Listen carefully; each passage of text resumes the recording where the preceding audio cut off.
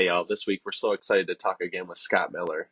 Scott is a highly sought after speaker, author, and podcast host. He's a Wall Street Journal best-selling author and currently serves as Franklin Covey's Senior Advisor on Thought Leadership.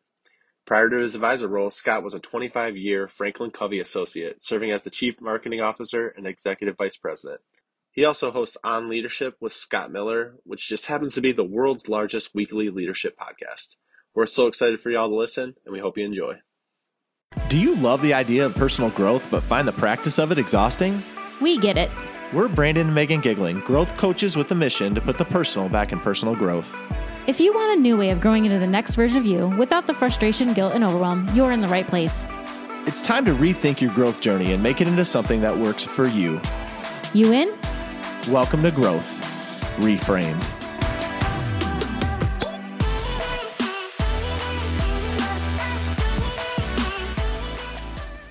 So congrats. You got yet another Master Mentor book, Master Mentor Volume 2. And I just want to say, I love this series. I love what you're doing with your podcast on leadership. And it's kind of cool because I like listening to the episodes of your podcast, but even it kind of goes a step further when I hear almost like your personal commentary in the book. Like, it's cool how you're bringing that in. So congrats on yet another volume. And I see there's like a volume 3 after that as well. There's 10 volumes. So HarperCollins has signed me to a 10-year, 10-volume series. I'm hoping it turns into a little bit of the Chicken Soup for the Soul series. Each book, I feature and shine the spotlight on 30 new podcast guests, some that are big celebrities and some that are maybe not so much household names. You're right. Volume 3 is in the works. Got some great people identified for Volume 3. Camilla McConaughey, Matthew McConaughey's wife, and a business entrepreneur in her own right. Ryan Serhant from Bravo, Bravo star. Ariana Huffington, Mel Robbins. And there's 30 great people in Volume 3. I'm very excited about it. Volume 3 is going to maybe be the best of the first 3, I think. Oh, wow. All right. Well, we look forward to that. So one of our questions for you, and because we watch you, we follow you on social, we follow kind of everything you're doing, and we have a family ourselves. So like, you take on so many different work obligations, right? And you also have so many family obligations. So my question is, because we struggle with this, how do you balance all that? I know it can't be a perfect balance, but like, how do you manage all of that? Well, Brandon, what are you struggling with? It's a breeze. I just get up at 2 a.m. and go to bed at midnight, and there's no problem. No, you're right. It's a little insanity. Like you, my wife and I are parents. We have 3 children and 2 dogs, which quite frankly are just as much work as the kids are most days. You know, Amen. How that goes. You know, I think there's one guiding principle I try to live my life through. And that is, and I wrote about it in Master Mentors Volume 1, the first mentor. Mentor 1 was Nick Vujicic, who you, of course, know is the famous author and speaker and evangelist for his faith. He taught me this value of living your life not through the lens of I have to or I ought to, but rather I get to.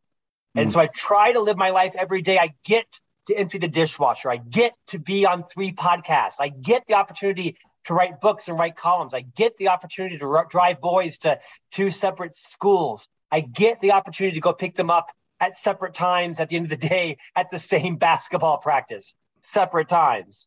So I just try to live my life through a lens of gratitude. I've been given some remarkable opportunities, whether it be podcasting or writing or blogging or columning or speaking.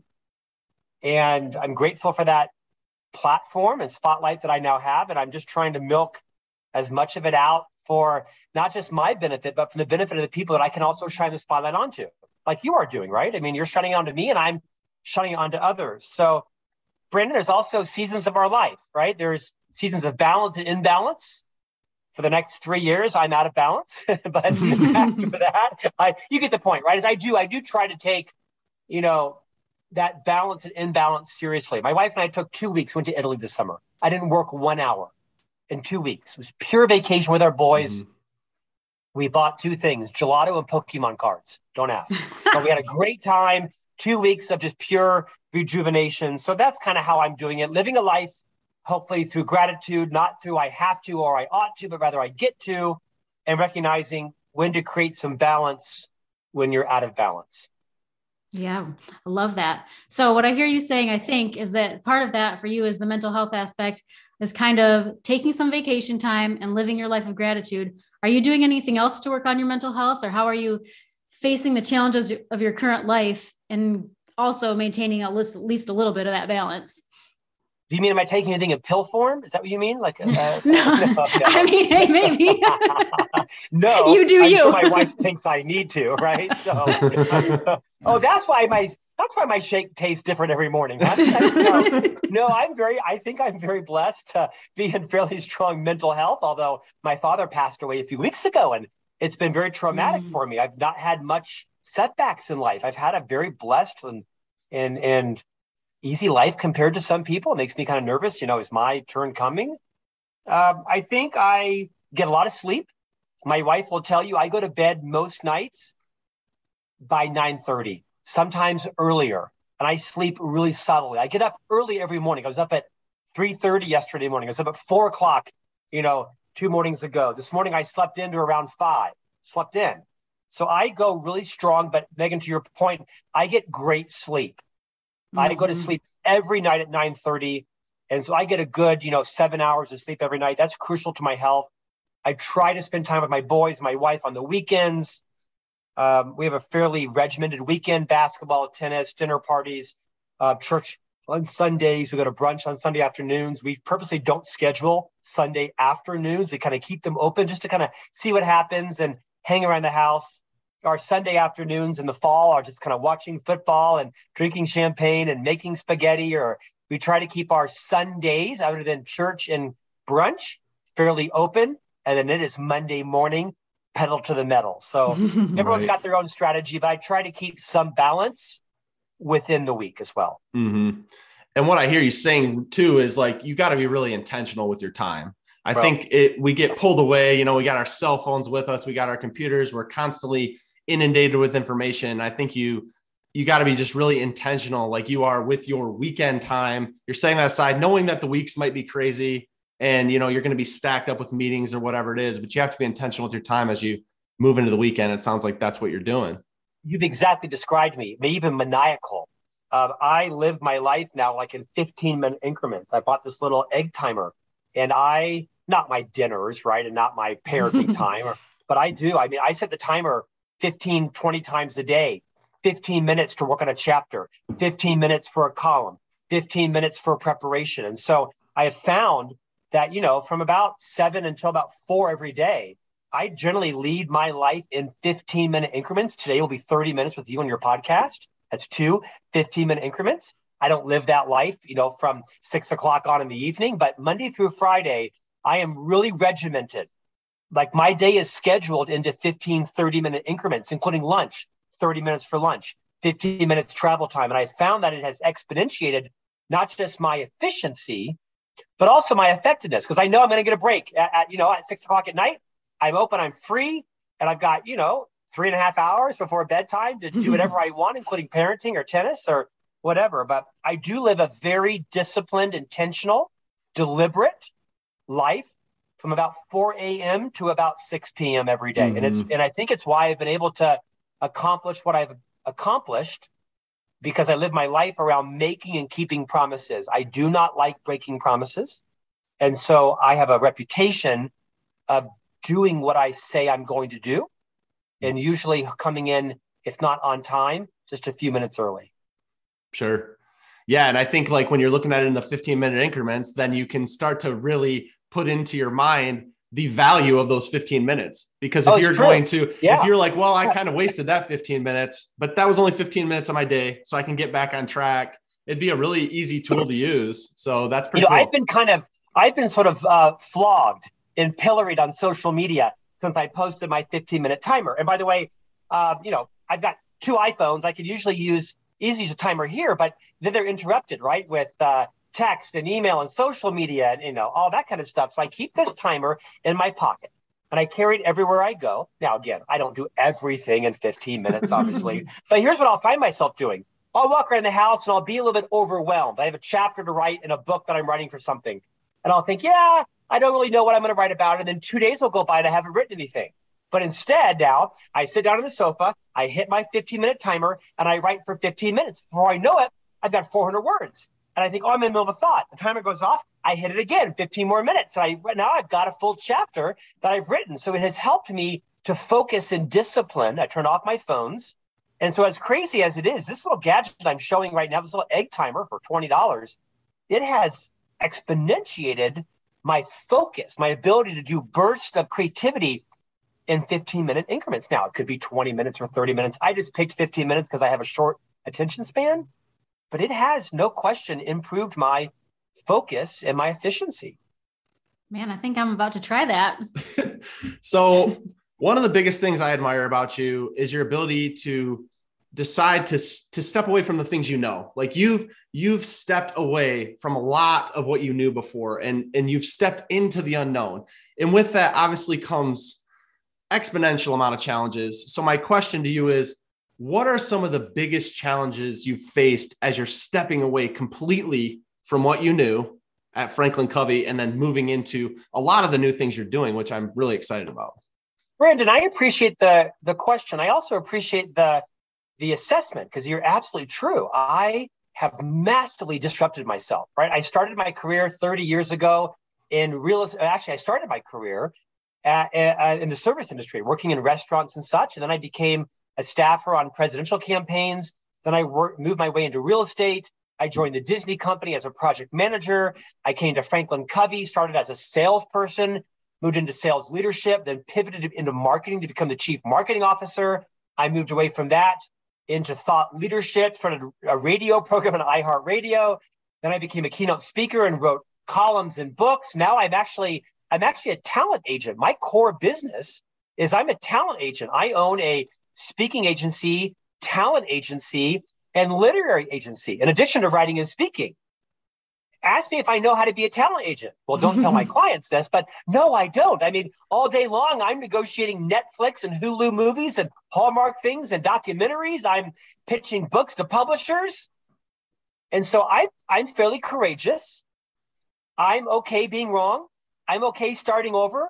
I don't even know the word fail. I see my life, my professional life, through the lens of sometimes a disappointment is merely an appointment. Okay, that didn't work out. Try something new. So I don't know. I mean, maybe I'm a sociopath, but I don't have failure as part of my vocabulary. I don't even think about it. I just think, oh, well, I'll just learn. Okay, I'll make a mistake and I'll admit it, and then I'll learn and I'll do it differently. I'll tell you what I found, my ability to consistently disrupt myself. It's really a combination of two things. I'm pretty fearless. Now, I hate sharks, I hate snakes, I hate alligators. I'm not jumping out of airplanes and not paraglidings. I've got some fears. But in terms of life, I don't mind you seeing me fail. So one is I'm fairly courageous. And the other is, like I said before, I make and keep commitments. So I've got a pretty good reputation with people. If Scott says he'll do something, I'll do it, or I'll figure out how to do it, or I'll explain what I'm doing.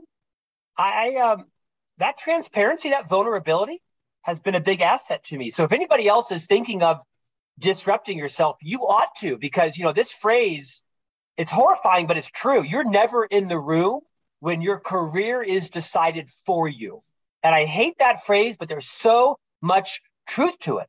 And when I heard it, I thought, no one's going to decide my future for me. I'm going to go kick myself out of the job before they do. So I've taken some bold steps, not crazy bold. I have a wife who's a stay-at-home mom and 3 children. So I have 4 humans that are 100% dependent upon me to, put them in braces and pay for the power bill and all that kind of stuff. My wife has chosen to be a stay-at-home mom. So I can't just quit every job I have because I'm bored or don't want to work for someone else. But I think once you kind of stop caring what people think about you. Now, I care that you think I am trustworthy. I care that you think I have strong integrity. I care that you think I have something to add. But kind of beyond that, I don't really care what you think about me. So it has been very liberating me to go try new things. And in the last 5 years, I've tried like 9 things. And quite frankly, all of them were kind of working out. Mm-hmm. Now, could I be a brain surgeon? No. I mean, could I be a commercial airline pilot? Oh, hell no, right? So I know my limits. I'm not going to become an anesthesiologist. I know my limits. But I think the art of self-disruption is so liberating. It can be validating. You learn so much. And if you're not, it was Rachel Hollis that really taught me this idea. She said, most people don't fear failure. They fear other people seeing them fail. Mm-hmm. And I don't fear that. Wow. I fail all the time. My book 2 books ago, it sold 67 copies coming out of the gate. It's an abject failure. I spent a year writing it. I spent, $70,000 launching it. It sold 67 copies. Like I couldn't find 67 friends to buy my book. Now I've had other books that have sold 30, 40, 50,000 copies. So I'm quite comfortable talking about my mistakes, and I find that quite liberating. And we find it quite endearing. Well, that's sweet of you. That's sweet of you. Hey, but I'm also Catholic, so I have a lifetime of confessing stuff, right? It's easy for me. Okay. So speaking of all of that, though, this is a question that's actually, we've been talking about this a lot, just like in our personal and professional lives. How are you balancing setting goals that are attainable without limiting what you believe is possible? Like, where's the balance, and how are you personally sorting through that? Where, on one side, I don't want to go be like, like you said, I'm not going to go become a commercial airline pilot, but also I don't want to limit my ability to do whatever the thing is. I'm not sure I've actually thought about that again, but I love the question, Megan. I don't think in terms of limits. I just don't.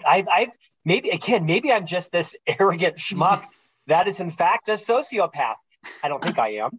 I don't think in terms of limits. I think in terms of if I want to try something, I'll try it. Now, I don't dive into things without any credibility, right? I mean, I didn't decide one day, I'm going to write a book.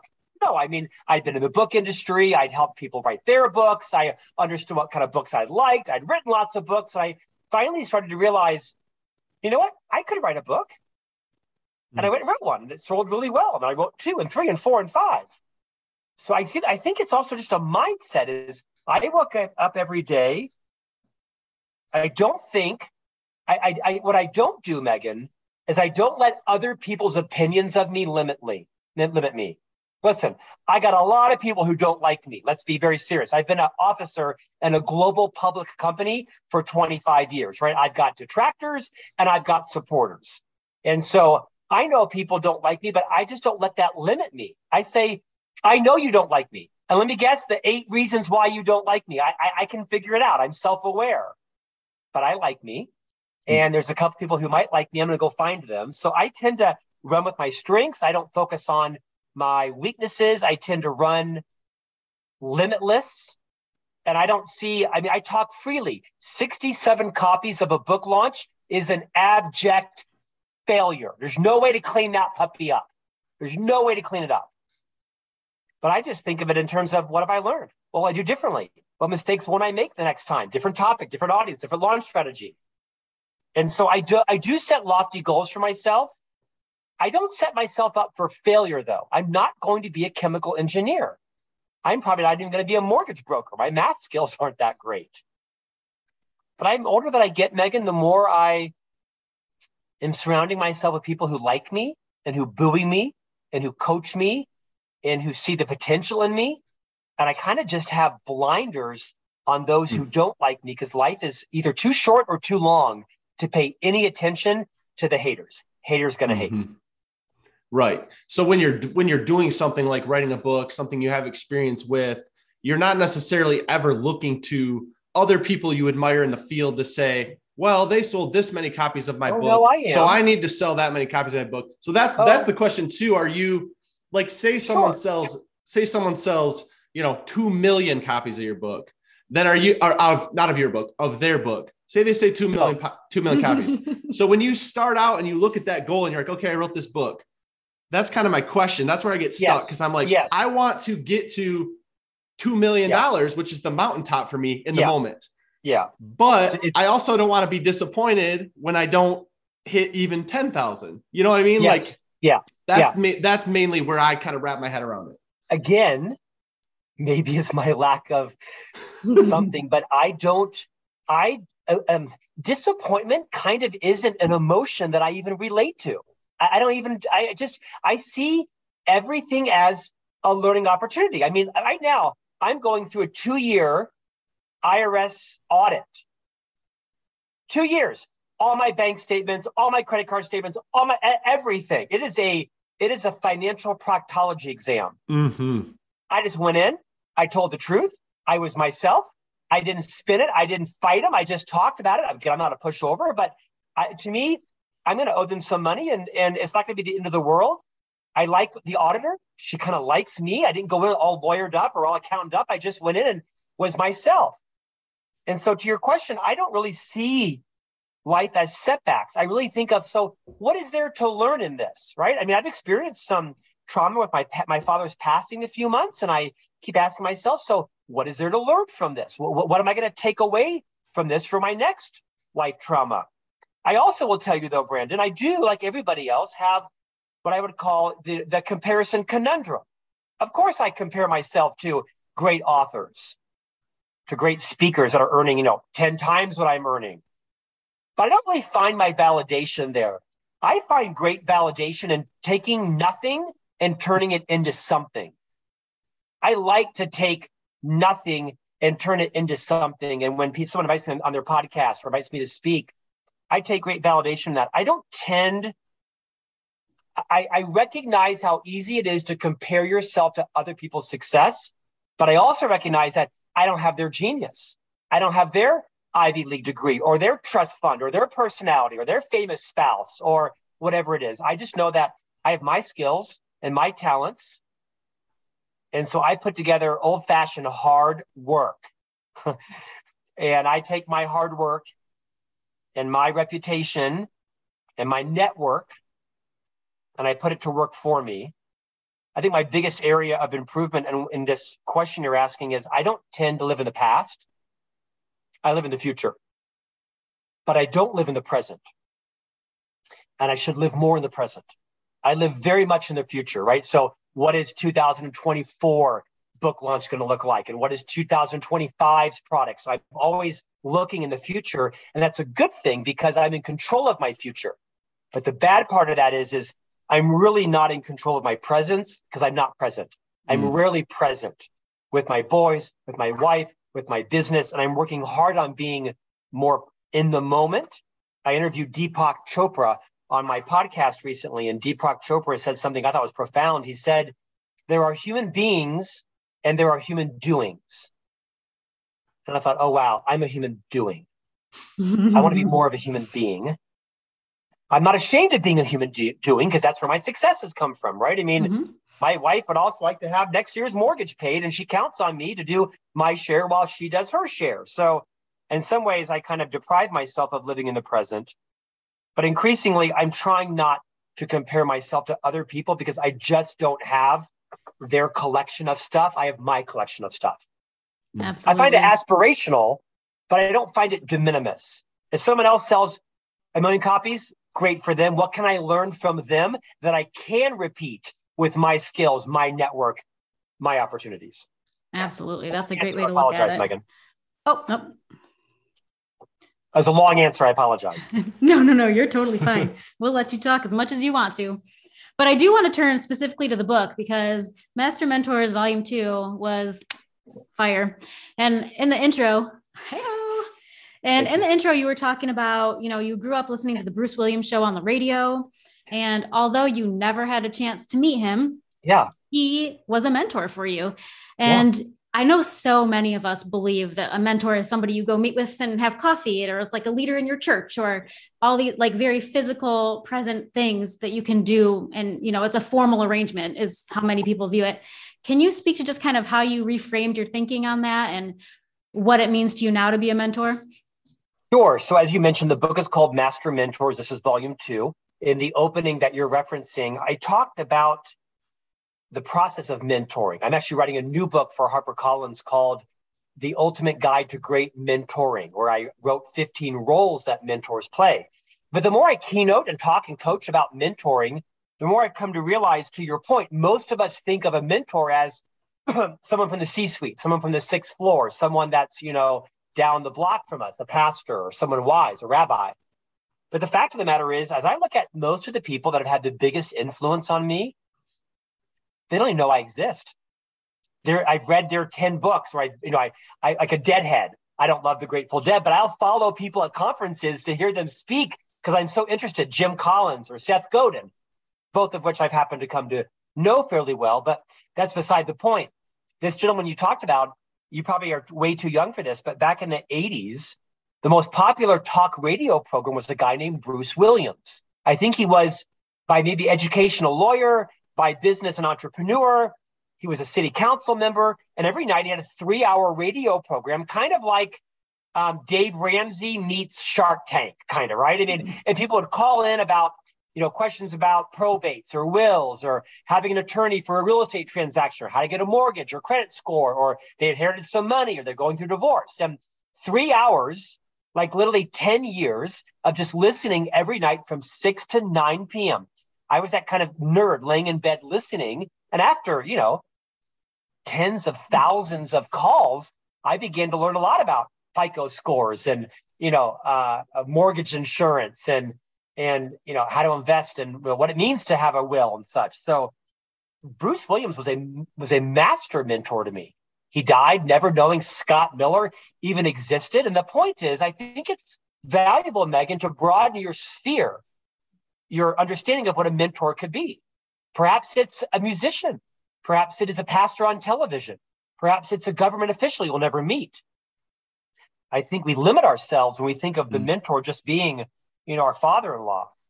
There's a role for our father-in-law, and there's a role for people that write great books and give good speeches and have podcasts. I mean, I have lots of people whose podcasts I listen to that I'll probably never meet, but I'm voraciously interested in what they're making. I mean, Kris Kardashian, right? I'm not a huge Kardashian fan. I don't hate them. I don't love them. I don't care.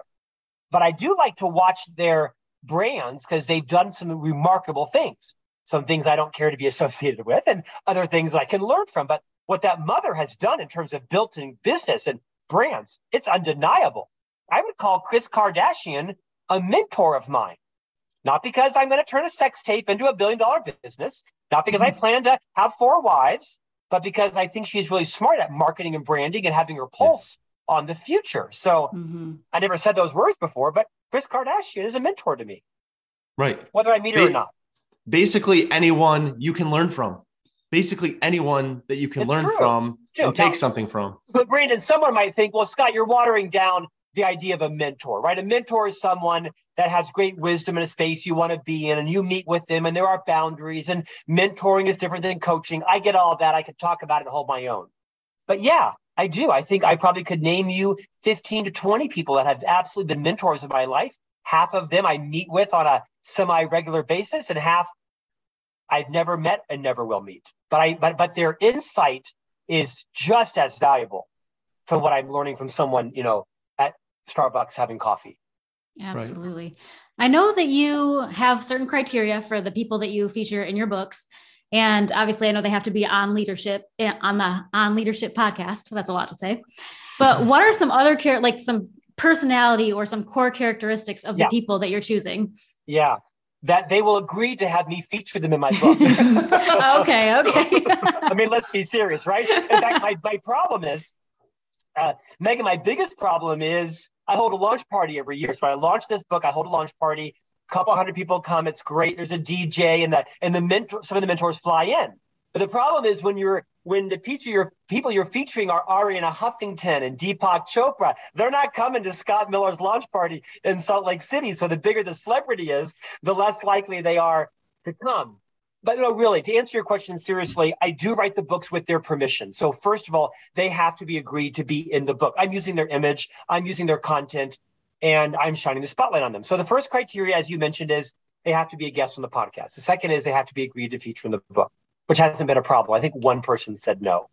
The real criteria is that I find something they shared transformational, that I find an insight they shared on or off the air to be something like, gosh, that was remarkable. I don't really so much care about their celebrity. I don't look at how many Twitter followers they have. I got enough of those. I really look to say, did they share something that I think other people could benefit from. Not just me, but someone else could benefit from. And do I have something to add to it? Did I struggle with that? Did I succeed around that? Do I have a story to tell around that? Or did they just tell such a great story? I'm just going to put the transcript in the book, which I do about every 8 or 9 chapters. I take a part of the transcript out and put it in the book. So that's really the criteria is, do I think they have something to share? The answer is most every time, yes. And as you know, it's very episodic. I pitched the book to one publisher and they passed on it. They said, no, this book will never succeed. It needs like a red thread. It's got to all be about baseball or all about leadership or all about character. I said, no, I want this book to be episodic. I want one chapter to be about character and one about brain health, and one to be about brand, and one to be about strategy, and one to be about parenting.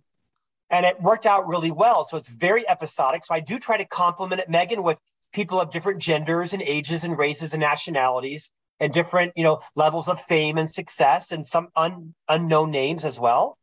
Different stories that are really emotional, others that are hysterical. And so I think the books that I like to read are short books, that they're entertaining books, that you can go to bed at night and read one chapter in 7 minutes and put it down and pick up the next day and not feel lost. And that's why I write these books that are fairly easy to read.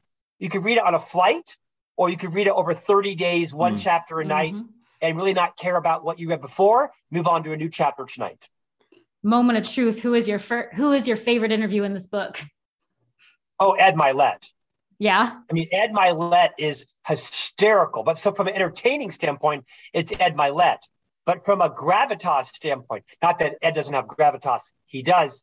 I interviewed a man named Bobby Herrera. He's the second chapter. I strongly encourage you to read it. He wrote a book called The Gift of Struggle. Yeah, and that was a good one. His story about being seen on the high school football bus, for me, is one of the most powerful stories I've ever heard, and one of the most favorite stories I like to share. Yeah. So his story is about being essentially the poor kid on the bus, right? And a man comes and essentially changes his life by saying, hey, I want to buy you and your brother dinner tonight, and not having to be the kid that stays behind and not join the team for dinner. That's right. I'm reading that little transformational statement, like, who did I impact today? Like, ooh, yikes. Yeah, did I do that today? Yeah, it hits you. I'm honored that you shared that one as well, because the essence is, who have you made feel seen today? So many of us walk around not feeling seen by our spouses, by our members of our church or synagogue or mosque, by our colleagues. And he shares a riveting story about how someone simply boarded the bus, walked back to he and his brother, who every night after football games, they did not join their college team into the Sizzler for dinner. They stayed on the bus because their mom packed them a dinner. And one night, one of the team members' fathers reboarded the bus and said, come have dinner. I'm paying. No one needs to know. Someday in life, pay it forward. And it changed his life. Went on to write a phenomenal book. His book is called The Gift of Struggle. His name is Bobby Herrera, and he's the second mentor featured in Master Mentors. How about the first mentor? Zafar Masood, who survives the Pakistani plane crash. I mean, that is a life-changing story. Fell from the sky. Yeah, I was like, airline seat. Landed upright on a roof. Literally landing in the airplane. In it. Lands on a car. Blows the windows out, and is here to tell about it today. I mean, that'll change your life. Well, I think that's a great place to end it, Scott. When can you tell us? The book comes out October 4th. Is that correct? Yeah. That's right. So so Master Mentors Volume 2, and they can get it on Amazon. Everywhere. Barnes & Noble. Yeah. People always ask me, where can they get your book? I'm like, bookstore? Every bookstore possible. So yeah, I'm honored if anyone wants to pick up the book. It's based on the podcast On Leadership with Scott Miller, which is now the world's largest weekly leadership podcast, like yours. My format's very similar, informal, on video, on audio. Basically, I just taken all your skills and applied them to my podcast. That's why it's doing so well. So you're so kind. We'll wait for that royalty check, Scott. No, no, but thank you. Honestly, thanks for coming on again. You're one of our favorite people to talk to. You're obviously a mentor to us, and we appreciate you. I love following you two on social media. If your subscribers aren't following you on Facebook and other platforms, they should. You all are a beacon of light. You are the essence of what it means to be an energy infuser. I love your morning videos. The questions you ask are always very calm and sometimes even a little bit somber. It kind of gets me out of my freneticism. I kind of slow down. And I love seeing you, Brandon. Megan, it's great to see you again. You too. Thank you so much. Thank you both.